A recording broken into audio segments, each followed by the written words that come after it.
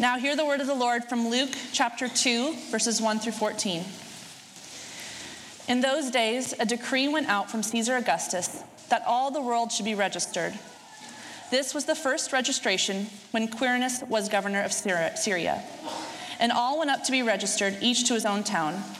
And Joseph also went up from Galilee, from the town of Nazareth to Judea, to the city of David, which is called Bethlehem, because he was of the house and lineage of David, to be registered with Mary, his betrothed, who was with child. And while they were there, the time came for her to give birth. And she gave birth to her firstborn son, and wrapped him in swaddling cloths, and laid him in a manger, because there was no place for them in the inn. And in the same region, there were shepherds out in the field, keeping watch over their flock by night.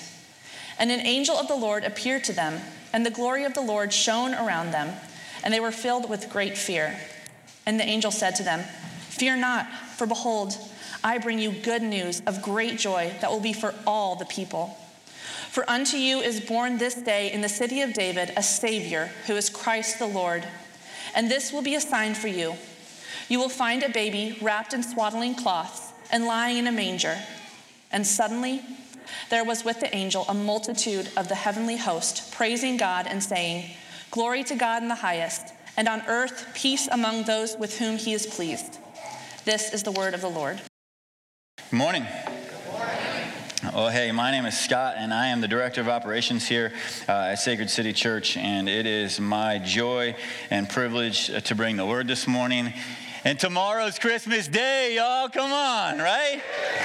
Oh, man, it doesn't get much better than this. If we can gather twice in our preparation and our anticipation for Christmas today, I think it's fitting that a family would gather to start the day and end the day filled with this anticipation because Christmas is the most beautiful story.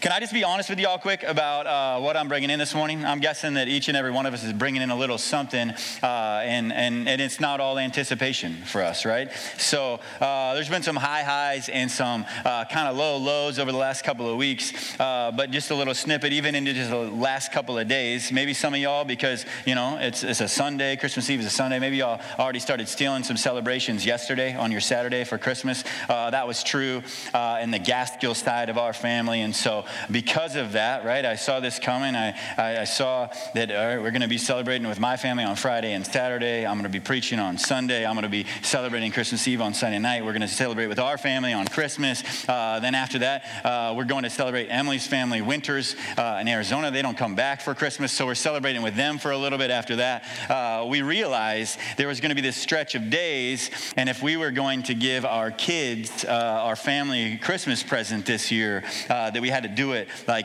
ahead of time because it wasn't going to fit. And the reason being, the Christmas present that we gave them is living and active, and we have to take care of it. We got them a puppy, all right? And so anyway, this high, like being able to tell the kids, and we went and picked it out on Thursday night out of the litter. The one that we were getting was this really fun moment. And, you know, I cried when I was telling them because I was so excited about it. And I'm a crier. That's who I am.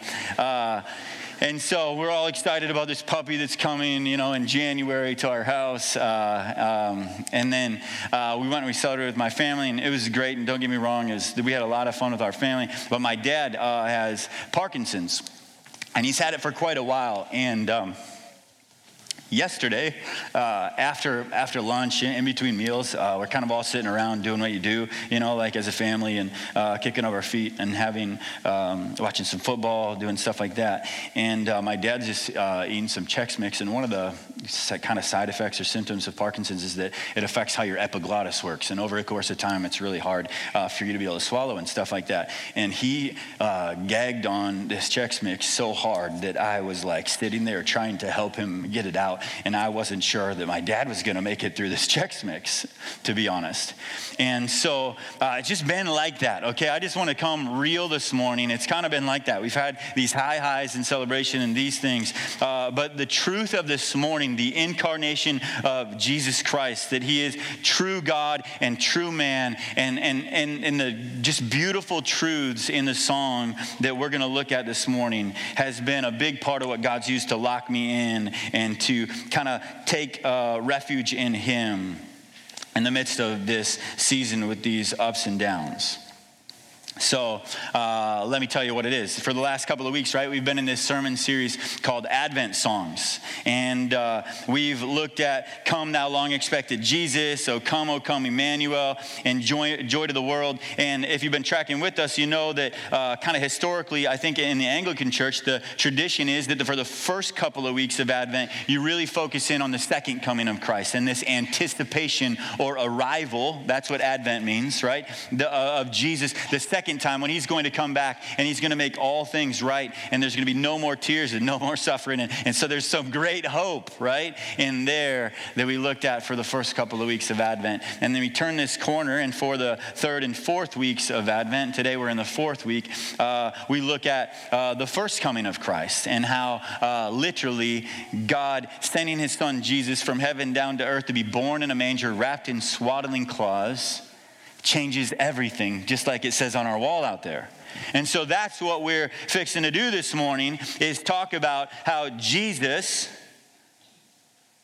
came into this world, was born of a virgin, and he changes everything in our lives. So this week I've been tasked with helping us gain a better understanding of the theology in the song Hark, the Herald Angels Sing, so that when we hear it, right, and we sing it, it has a more of an effect on our lives than, when a song comes on your playlist like Chestnuts Roasting on an Open Fire, right? Like there's some of these songs, y'all. There are some of these songs that are so pregnant with beautiful truths about our Savior that we have just got to dive even deeper to understand each and every word that we're singing.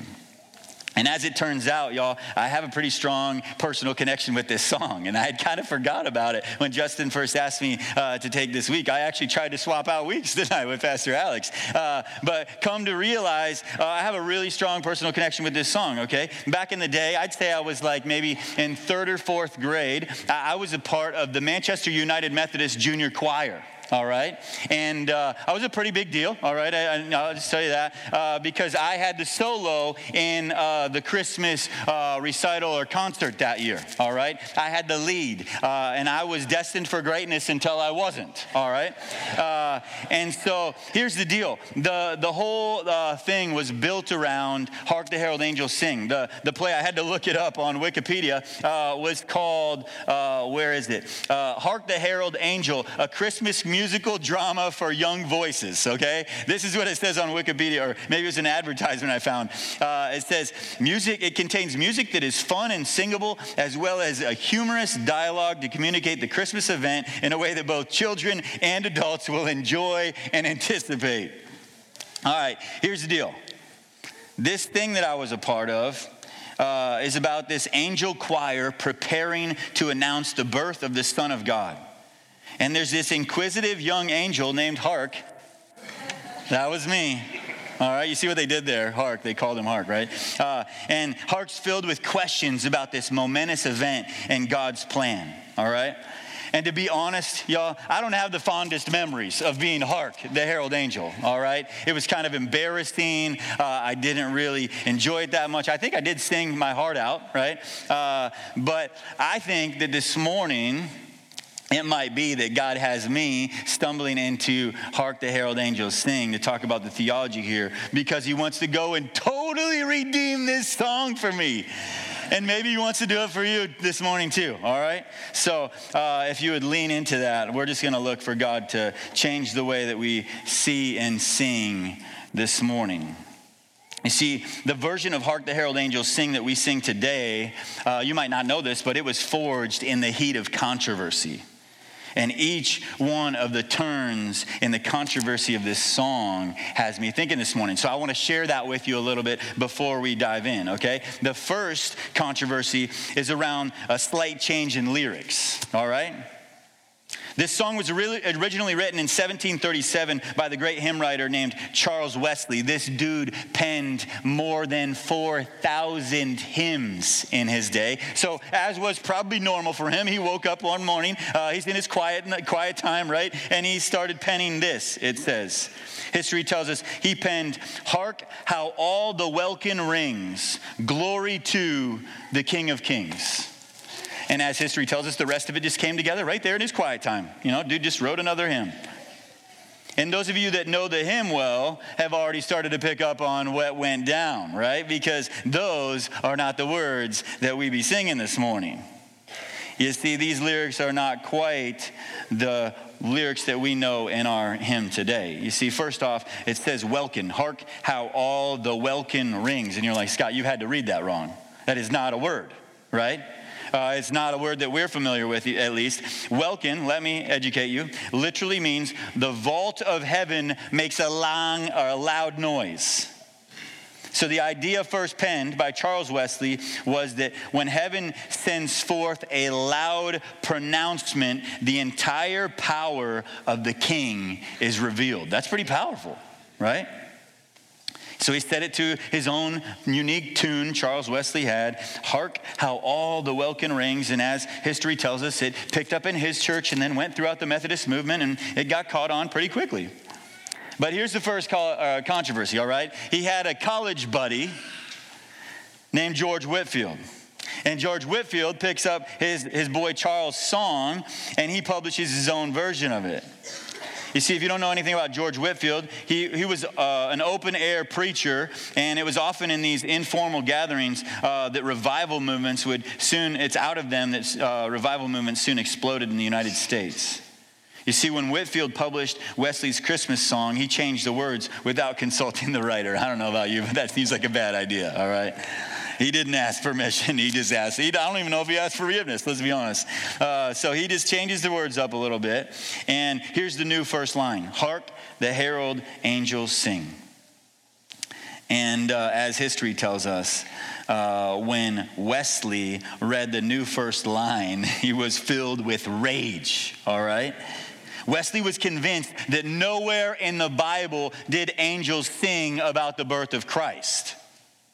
Yet because of Whitefield's change in one line today, come on, now you know that's hitting you hard, because most people today believe that angels were singing about the birth of Jesus in Luke 2:13, when it says a multitude of the heavenly host, that's spiritual beings, not normally seen, who watch over man, that's what Charles Wesley would say, appeared with the angel, praising God and saying, you see it in the text? It says saying. I'm checking again, okay? And saying, glory to God in the highest, and on earth, peace among those with whom he is pleased. You see, as long as he lived, the story says, Wesley never sang this extra version of his song. Yet, even if the writer of this song refused to acknowledge the change, millions around the world soon embraced singing angels in sermons, in music, and even in junior choirs in the Methodist Church. You see, the second controversy doesn't have this old schoolboy slant to it, and it doesn't have any authors filled with rage, okay? But it's helpful for us to understand this hymn a little bit more. The melody that we know today, right, the notes that this is put to, as Hark the Herald Angels Sing, was not written first for congregational singing or even to honor God, all right? The melody was written by this dude named Felix Mendelssohn, and he composed a cantata for the anniversary of the invention of the printing press to honor Johann Gutenberg, the famous Bible printer. Okay, and then there's this other guy named William Cummings that in 1855, he combines Mendelssohn's Gutenberg tribute with Whitefield's rewrite, Hark the Herald Angels Sing, and the end result was a dramatic change unimagined by either composer. Here's the best line that I've written or read about all this week. Although neither Wesley nor Mendelssohn would probably have approved of this combination of lyric and melody, it now seems appropriate that the words of a man who lived to evangelize the entire world, right, Charles Wesley, for Christ, should be tied to a tribute written for a man who invented a method of mass producing God's word for all of the earth to read. Like, it just seems fitting that those two things would be combined here, right? And so, yes, these controversies are very real, but they're a bit different, aren't they, than the controversy in our Christmas gatherings around this weekend? You see, I wish that the controversy at the table yesterday at my parents' house was a back and forth about right theological lyrics of a Christian, Advent song. I wish that was the case, but that's not what we were going back and forth about. You see, my family in November had the privilege of going to see Pentatonics perform over in Moline, right? And so we're not talking about the lyrics in Hark, the Herald Angels sing yesterday. It's on my mom's CD player. It's like old school CD player, got 5 discs in it, it's rotating around. All of a sudden pops on one of those Pentatonic songs, and yes, we had this experience together. My mom went, and my sister's family and our family, and they start singing, what's that song called? Christmas is, what is it? Yeah, That's Christmas to Me. And the whole point of this song, y'all, that they sing is that basically we live in a postmodern world, right? And we get to decide what's right and wrong. So why wouldn't we also get to decide what Christmas is, right? Christmas couldn't be about a baby being born in a manger that happens to be the Son of God sent from heaven. It's actually just whatever you think it is, it can mean that to you. And whatever you think it is, it can mean that to you. That's Christmas to me. And so, like as I usually do, I stick my foot in my mouth in the conversation at the table. I'm saying these things with black and white vigor, and this is the controversy happening, I think, more in our day today, isn't it? Instead of a back and forth about, I wonder if this is the right lyric, if it lines up best with Luke chapter 2, actually the controversy isn't about that at all. It's about whether Christmas really is a historical thing that connects to our historical Christ come into the world. You see, Hark the Herald Angels Sing is part of that remarkable moment that we remember back in the day. Anybody still watch It's a Wonderful Life? Yeah, do you know the moment, right? There's a little girl sitting at the piano and she's playing and all the community is coming in and generosity, outpouring their generosity toward the Bailey family. And in the background, the whole of the place is singing Hark the Herald Angels Sing. Right? Like old school, this song meant something. The next place that you catch it, if you're catching it in theater or in movies or whatever, is in the Charlie Brown Christmas Classic. Anybody on that one, right? And what you see if you watch the version that was original, okay, the way back one, at the end, all the characters are singing Hark the Herald Angels Sing. But this is where the controversy lies today. Did you know that got edited out? Today's version of the Charlie Brown Christmas story doesn't actually have them singing it. Instead, they just hum it so that we don't have to hear the words about Jesus anymore at the end of our special. You see, this song is one of the most memorable Christmas songs for many of us who've grown up in or around the church because it's filled with rich truth about Jesus. And I tell you what, we're going to talk about it today. We're not going to talk around it today. But rather than get stuck in this controversy, this morning I think God wants each one of us to hear, because Jesus came as the newborn King, we must give him glory. My sermon title for this morning is Glory to the Newborn King. And as we look at this Advent song and many passages today, I want us to see how the birth of Christ a couple of thousand years ago affects every aspect of our lives today. And because we're singing 3 verses, if you already noticed this morning, we sang 3 verses. I'm going to pull out 3 main points to follow along with those 3 verses as we go this morning. Will you pray with me? God, we need to be reminded. We're forgetful people. Paul Tripp calls us gospel amnesiacs. We forget the good news of the gospel time and time again. And although Christmas is something that we are incredibly familiar with, we're familiar with a fat man in a red suit. We're familiar with opening gifts. We're familiar with ice skating and icicles and all these other things. God, I think at times we become too familiar with the baby in the manger. And so, God, I pray that you would break us out of that familiarity this morning, that you would work in and through me this morning, that you would speak through me, that you would give us ears to hear, eyes to see, and hearts that long to obey you, so that we'd be filled with awe of the gift of Christmas, Jesus, born in a manger in Bethlehem. Pray this in your heavenly name. Amen. All right, here's the deal. My first point for this morning, coming with that first verse of Hark the Herald Angels Sing, is this. Whether or not the angels sang at all should not matter to us, y'all. The implications of the saying. Whether or not the angels sang, this is a song that we are meant to sing, all right? Open up Luke chapter 2 with me, and let's dive into this. I remember my grandfather every Christmas opening up right here to Luke chapter 2, and this is how we would start our Christmas dinner. So let me start. I'm just going to read it again because I want to start our dinner together in God's word, all right? Luke chapter 2. In those days, a decree went out from Caesar Augustus that all the world should be registered. This was the first registration when Quirinius was governor of Syria, and all went to be registered, each to his own town. And Joseph also went up from Galilee, from the town of Nazareth to Judea, to the city of David, which is called Bethlehem, because he was of the house and lineage of David, to be registered with Mary, his betrothed, who was with child. That means she was pregnant, y'all. And while they were there, the time came for her to give birth, and she gave birth to her firstborn son and wrapped him in swaddling cloths and laid him in a manger because there was no place for them in the inn.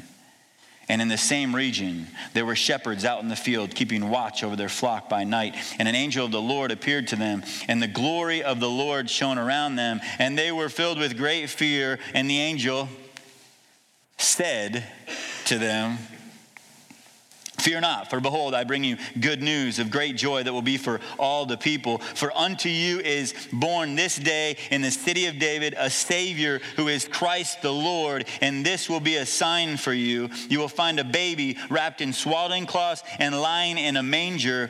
And suddenly there was with the angel a multitude of the heavenly host, praising God and saying, "Glory to God in the highest, and on earth peace among those with whom he is pleased." Y'all just hear the lyrics? Like, does it help that we sang it this morning and then we're looking at this text? And that's why I want to read it again, because it's like, peace on earth and mercy mild. You know, I can't sing, right? I was Hark, right? But God and sinners reconciled. Join the triumph of the skies, we sang. With angelic hosts proclaim. He got it that right on that at that point, right? Proclaim. Christ is born in Bethlehem. Hark the herald angels say, glory to the newborn king, right? To be crystal clear, I believe that it doesn't matter if the angels sang it or not. There are truths that are so beautiful, so profound, that the only response in our hearts should be to sing and proclaim them time and time again. You see, to be crystal clear, I believe this is a song that we should not only sing at Christmas time, but we should sing it throughout our whole lives. You see, I'm not even one of those dudes, y'all, that advocate for turning on Christmas songs before Thanksgiving. That's not me. But I think that the truths in Luke chapter 2 are so profound that we should not box them up, put them in a little, container and just save them for this little season here. They should be proclaimed and sung throughout the year. You see, what Charles Wesley may have thought was the greatest controversy about his song, whether or not the angels sang in the first place, it's not the greatest controversy. I think the greatest controversy here is that many people around the world celebrate Christmas year after year, and their singing is not at all informed by the glorious truth of the incarnation of Jesus Christ. Many people around the world sing phrases like veiled in flesh, the Godhead see, hail incarnate deity. They don't even know what they're singing. And worse yet, their lives do nothing to declare that God left heaven and came to earth, that God humbled himself and came in the form of a servant to rescue sinners like you and me. Church, the Christmas story is filled with such great news in our text that it should matter to each and every one of us, no matter if the angels sang it or not. It's such good news that we should take up what it says in Joy to the World last week, right? Men their songs employ, and we should be singing it day in and day out. But we've made this point, okay? So I'm going to move on to point number 2 because I feel like we've been making this point for a couple of weeks. And point number 2 is real pregnant, more pregnant maybe than Mary, okay? And here's point number 2. Jesus is incarnate deity, and this should be displayed through the way that his church lives. All right, think about this. We're going to be talking about the incarnation the rest of the morning, and I've been thinking about this for like a month, okay? And here's the deal. Few illustrations even come close to doing the incarnation justice, okay? They don't even come close. I've heard it said that the incarnation is like a world-renowned musician. You know, you've heard this before, right? A world-renowned musician who usually plays in symphony halls filled with tens of thousands of people taking their instrument, right? Going down into the subway, putting out one of those cups, wearing, some sort of costume to cover up their real identity, and just playing their music for people right there with the normal people passing by, right? I've heard it said that that's an illustration for the incarnation. I've heard it said that the incarnation is like one of those reality TV shows where the CEO of a company, right, takes off his $10,000 suit, he puts on a janitor's uniform, and he goes down into one of the buildings that he owns, and he cleans the floors for him. And people are just passing by thinking that he's the janitor, right? I've heard it said that the incarnation is like that movie, Honey, I Shrunk the Kids. Y'all with me? Where a dude like is shrunk down to really little size, and he goes out in the backyard and he walks with the ants and the bees buzzing around, right? But all of those illustrations fall short of the magical, magnificent reality of the incarnation. You see, God, the one who is and who was and who is to come, the creator of the known universe, left heaven and came to earth to be incarnate deity. Incarnate. So in like carne, meat. In the meat, in the flesh. God descended. He condescended. He lowered himself to be born into this world as a baby. Think about it this way. When you meet a new person, right, you're going to ask them about where they're from, and you're going to ask them about their identity. You might even go to the people around them and ask them what they're like, right? If you were to do that with Jesus, almost all of the answers to those questions would be found in the doctrine of the incarnation. You see, this historic doctrine can be boiled down to a few phrases that the church codified in the Athanasian Creed around the 6th century. See, I think this matters. I think it matters today that Christmas is connected to real history, that the real truths that we sing actually are connected to our real world and our real history. So in the 6th century, Athanasius helped us codify this with these 3 phrases. Christ is true God, Christ is true man, and lastly, Christ is one person with 2 natures. Let's think about these quickly. Christ is true God. Y'all, we've spent the last couple of months together in the Gospel of John, and if it has not gotten across yet in the Gospel of John that he's true God, I'm not sure I'm going to be able to get it across this morning, but see it in our text this morning. An angel of the Lord appeared to them, and the glory of the Lord shone around them, and they were filled with great fear. And the angel said to them, "Fear not, for behold, I bring you good news of great joy that will be for all the people. For unto you is born this day in the city of David a Savior, who is Christ the Lord." I don't know about y'all, but this doesn't happen every day up in my neck of the woods. This is a big deal. There's angels proclaiming this, and he's given multiple names, right? Savior, Christ, Lord. Church, God sent messengers from heaven to proclaim that the baby born in Bethlehem, the baby born of Mary, the baby born in a manger and wrapped in swaddling cloths is none other than Christ the Lord. And then suddenly, a heavenly host was praising God and saying, "Glory to God in the highest, and on earth peace among those with whom he is pleased." Y'all, when the second person in the Godhead became a man, God didn't compromise himself and change into something less than he was. Jesus, still in that manger in Bethlehem, was the image of the invisible God. He is the radiance of the glory of God. He was the exact imprint of his nature, even as the newborn in a manger. You see, this Christmas, we need to stand in the truth that the baby born in a manger was and is true God. Amen? Second is this: Christ is true man. This is what you see at the beginning of our text. Go with me again. In those days, a decree went out from Caesar Augustus that all the world should be registered. This was the first registration when Quirinius was governor of Syria, and all went to be registered, each to his own town. And Joseph also went up from Galilee, from the town of Nazareth to Judea, to the city of David, which is called Bethlehem, because he was of the house and lineage of David, to be registered with Mary, his betrothed, who was with child. And while they were there, the time came for her to give birth. Y'all, I don't know why you would put all that in there if it wasn't real, right? This is not how you write myths. This is how you write history. Jesus was not almost human. He was fully human. He was born at a specific time in recorded history when Caesar Augustus was in charge and the governor was Quirinius.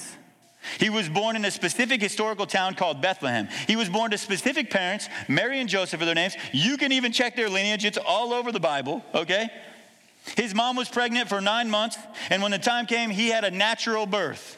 Pretty sure there was no C-sections going on up in that manger, all right? Natural birth. I've heard it said this, that Jesus' conception was extraordinary, but the rest of his physical development was pretty ordinary. It was human, you might say. You see, this Christmas, we need to stand in the truth that the baby born in the manger was true man. Amen? And the thing that ties those two truths together is this truth, that Christ is one person with two natures. One author wrote this: the relation of Christ's natures to his person is mysterious, but it's important. Here's why this is important in the words of Hark, the Herald Angels Sing, right? If we fail to recognize the unity of Christ's person, we might see Jesus veiled in flesh with just a little bit of God frosting on him. Or we might see him as deity with just a little bit of flesh, kind of like a man. Or some weird combination of the two. But the truth is, Jesus is one Christ with both a human nature and a divine nature, and these natures do not bleed together. This is what theologians call the hypostatic union. Family, when we think about the Christmas story, we must consider how pregnant this wonderful story is, not just with a virgin in Bethlehem, but pregnant with truth that reveals to us so much about the identity of Jesus Christ. But the place that I want to land this morning is in the application of these truths. You see, the incarnation tells us a lot about the identity of Jesus. And when we rightly believe who he is, then it should have a profound effect on who we are and what we do. You see that? Here it is. My third point, and this is from the fourth verse of this song. We only sing three, but we substitute the fourth one for the third one, okay? That's what we do around here. Is filled with profound implications of the incarnation. I don't know about y'all, but I didn't grow up singing this last verse that we sang this morning, and we're going to sing again. Some people refer to it as the fourth verse, like I said. We may not be as familiar with this verse, but we need to be just as familiar with the truths found in it, because this is where the truths of the incarnation start to press into our day-to-day lives. This is where we start to realize that Jesus changes everything. And so there are tons of ways that the incarnation can get pressed into our lives. And I just want to touch on three of them before we head home, because it's Christmas Eve, right?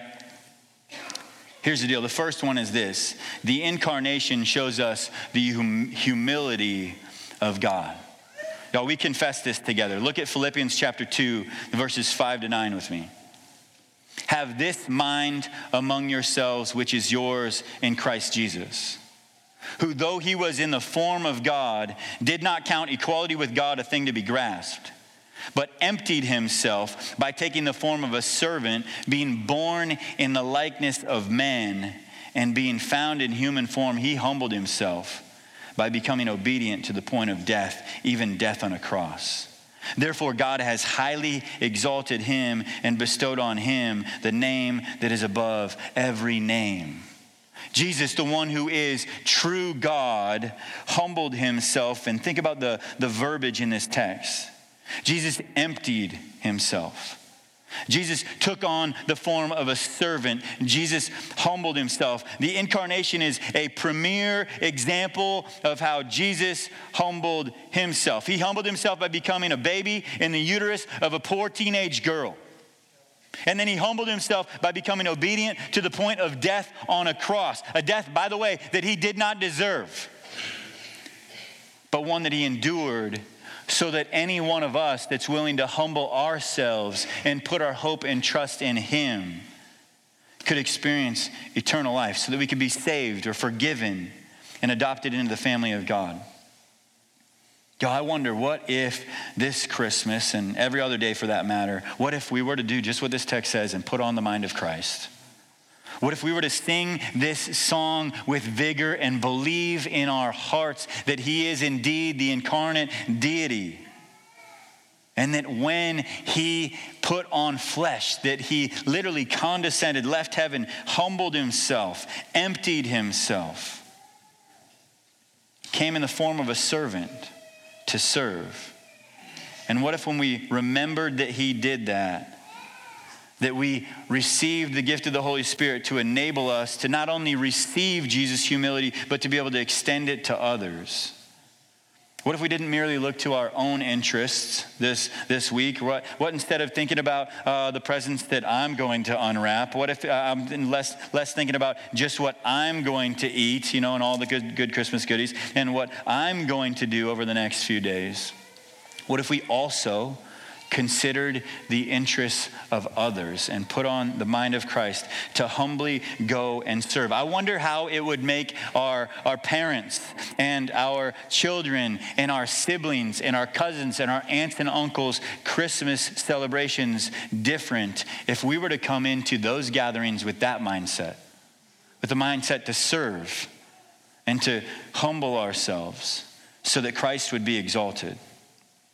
So the first truth of the implication of the incarnation is that the incarnation shows us the humility of God, and that should be seen in our lives.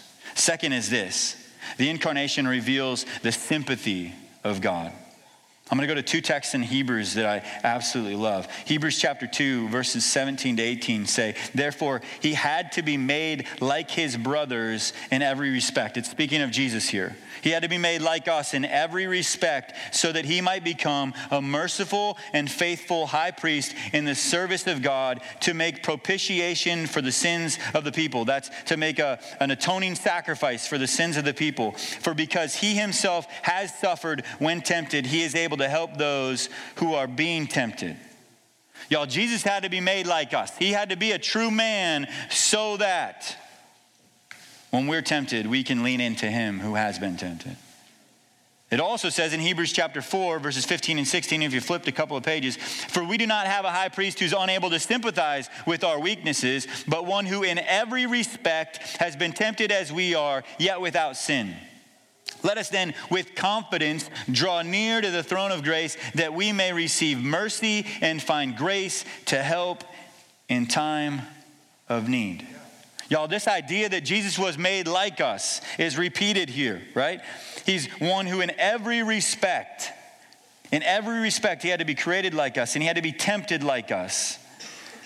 Sacred City, because Jesus was born of a woman like us, because Jesus put on flesh like us, because Jesus was made to be like us in every respect, he is able to sympathize with us in our weaknesses. He is able to sympathize with each and every one of us, no matter how you're being tempted.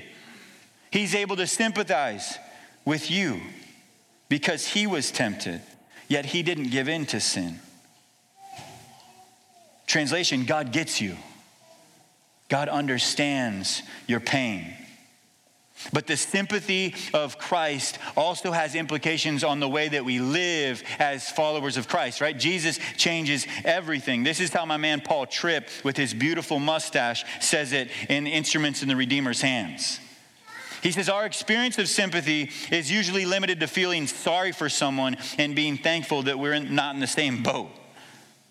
But sympathy here in this text in Hebrews means to be moved by what has moved someone else.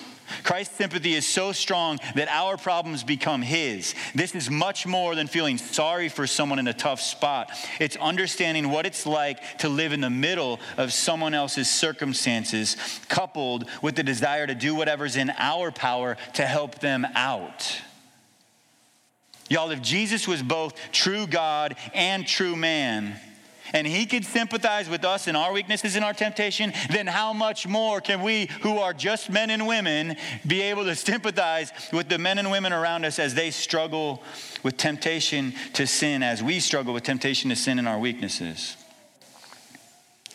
What if rather than passing by the next encounter you have with the sufferer, right? Think about the parable of the Good Samaritan. What if rather than passing by these sufferers that we encounter this Christmas season, because we have received sympathy through Christ, shown to us through the incarnation, what if then we were able to then extend that sympathy to that sufferer? What if we got committed to walk alongside of our fellow sufferers and our fellow human beings being tempted to sin? Because Jesus has shown us sympathy, and he's rescued us from suffering and provided us an eternal home with no more tears one day. Okay, so the incarnation shows us the humility of God. It reveals the sympathy of God. Here's the last one. The incarnation manifests the love of God. This is real simple in one verse. 1 John 4:9. 1 John 4:8. I learned that at the United Methodist Church back in the day. God is love. Put that one to memory, right? 1 John 4:9 after that. In this, the love of God was made manifest among us, that God sent his only Son into the world so that we might live through him. Y'all, this is the incarnation right here. In this, the love of God was made manifest among us, that he sent his only Son into the world in that manger in Bethlehem. Y'all know what it means to make something manifest? I look it up in Webster's dictionary to make it real clear for us this morning. It means to make evident or certain by showing or displaying. In other words, the love of God was made certain among us. It was proved for us. He left heaven, came to earth so you would have no questions about how much God loves you through the incarnation. You see, if you're here this morning and you're questioning God's love for you, my challenge would not be to look over here at, that's Christmas for you and try and redefine it for yourself. My challenge would be to dive even deeper into the truths of Christmas and see in it the incarnate deity. Dive into him and his love for you. It will be made manifest for you. But church, if you understand the incarnation, if you are a Christian this morning, then I challenge you to live out the rest of this verse. You see it?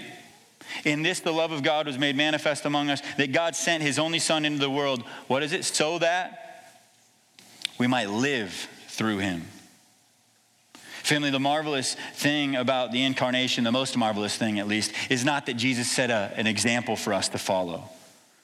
That he got down on our level, that he put on flesh so that we could see what God was like. He did set a great example for us, don't get me wrong. But the most marvelous thing about the incarnation is that in putting on flesh, Jesus was able to be this perfect, spotless lamb who was sacrificed for the forgiveness of our sin so that going forward, we could live through him. The Christian life is not one that we live as free agents trying to grunt it out and do all this list of things that God has told us to do. That is not what the Christian life is. The Christian life is one that is saved through faith in Jesus, and now in our position as people who have been adopted into the family of God, who have been transferred into the kingdom of his beloved Son, that now in him we live in and through him, and he empowers us to live the way that he's called us to live. And so we cannot be a humble people on a consistent basis. We cannot be a sympathetic people on a consistent basis. We cannot even manifest the love of God on a consistent basis in our own strength. That's not possible. But what this text says is that we do it in and through Jesus.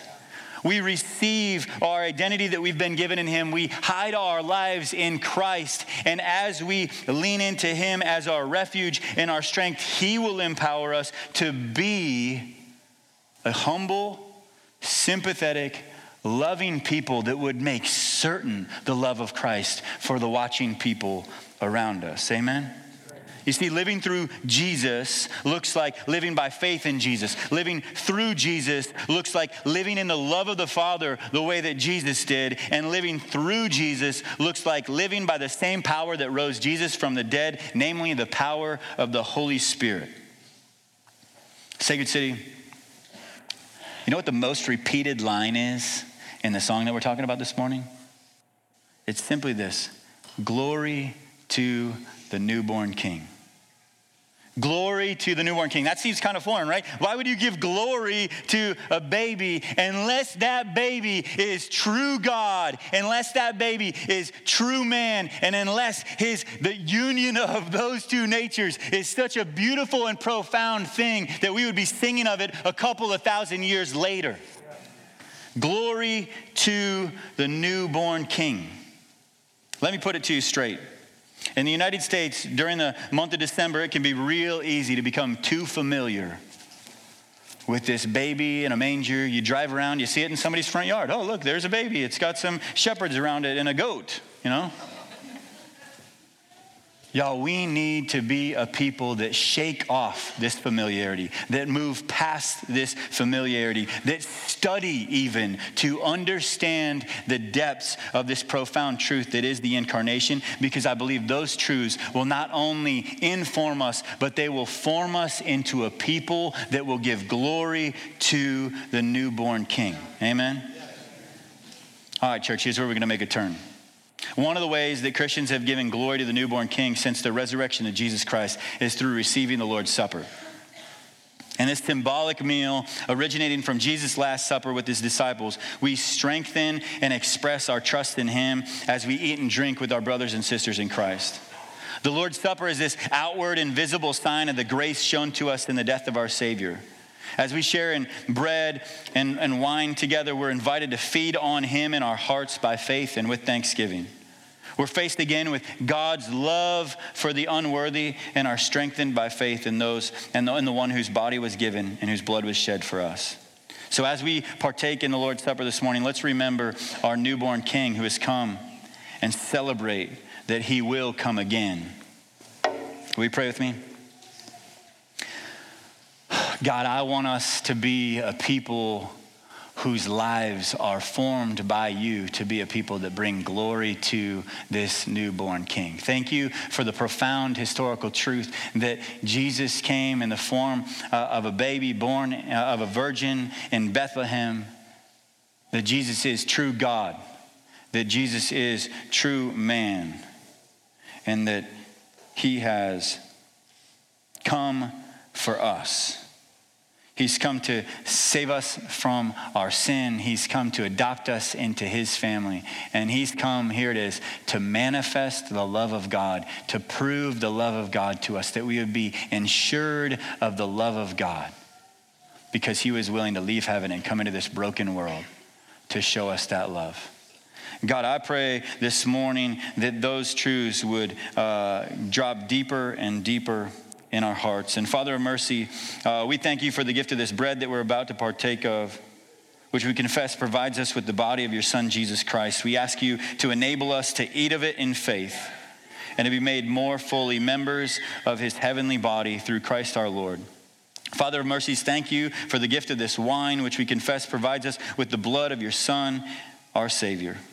We ask you to enable us to drink of it in faith and to be conformed more and more to the image of his death through Christ our Lord. Amen.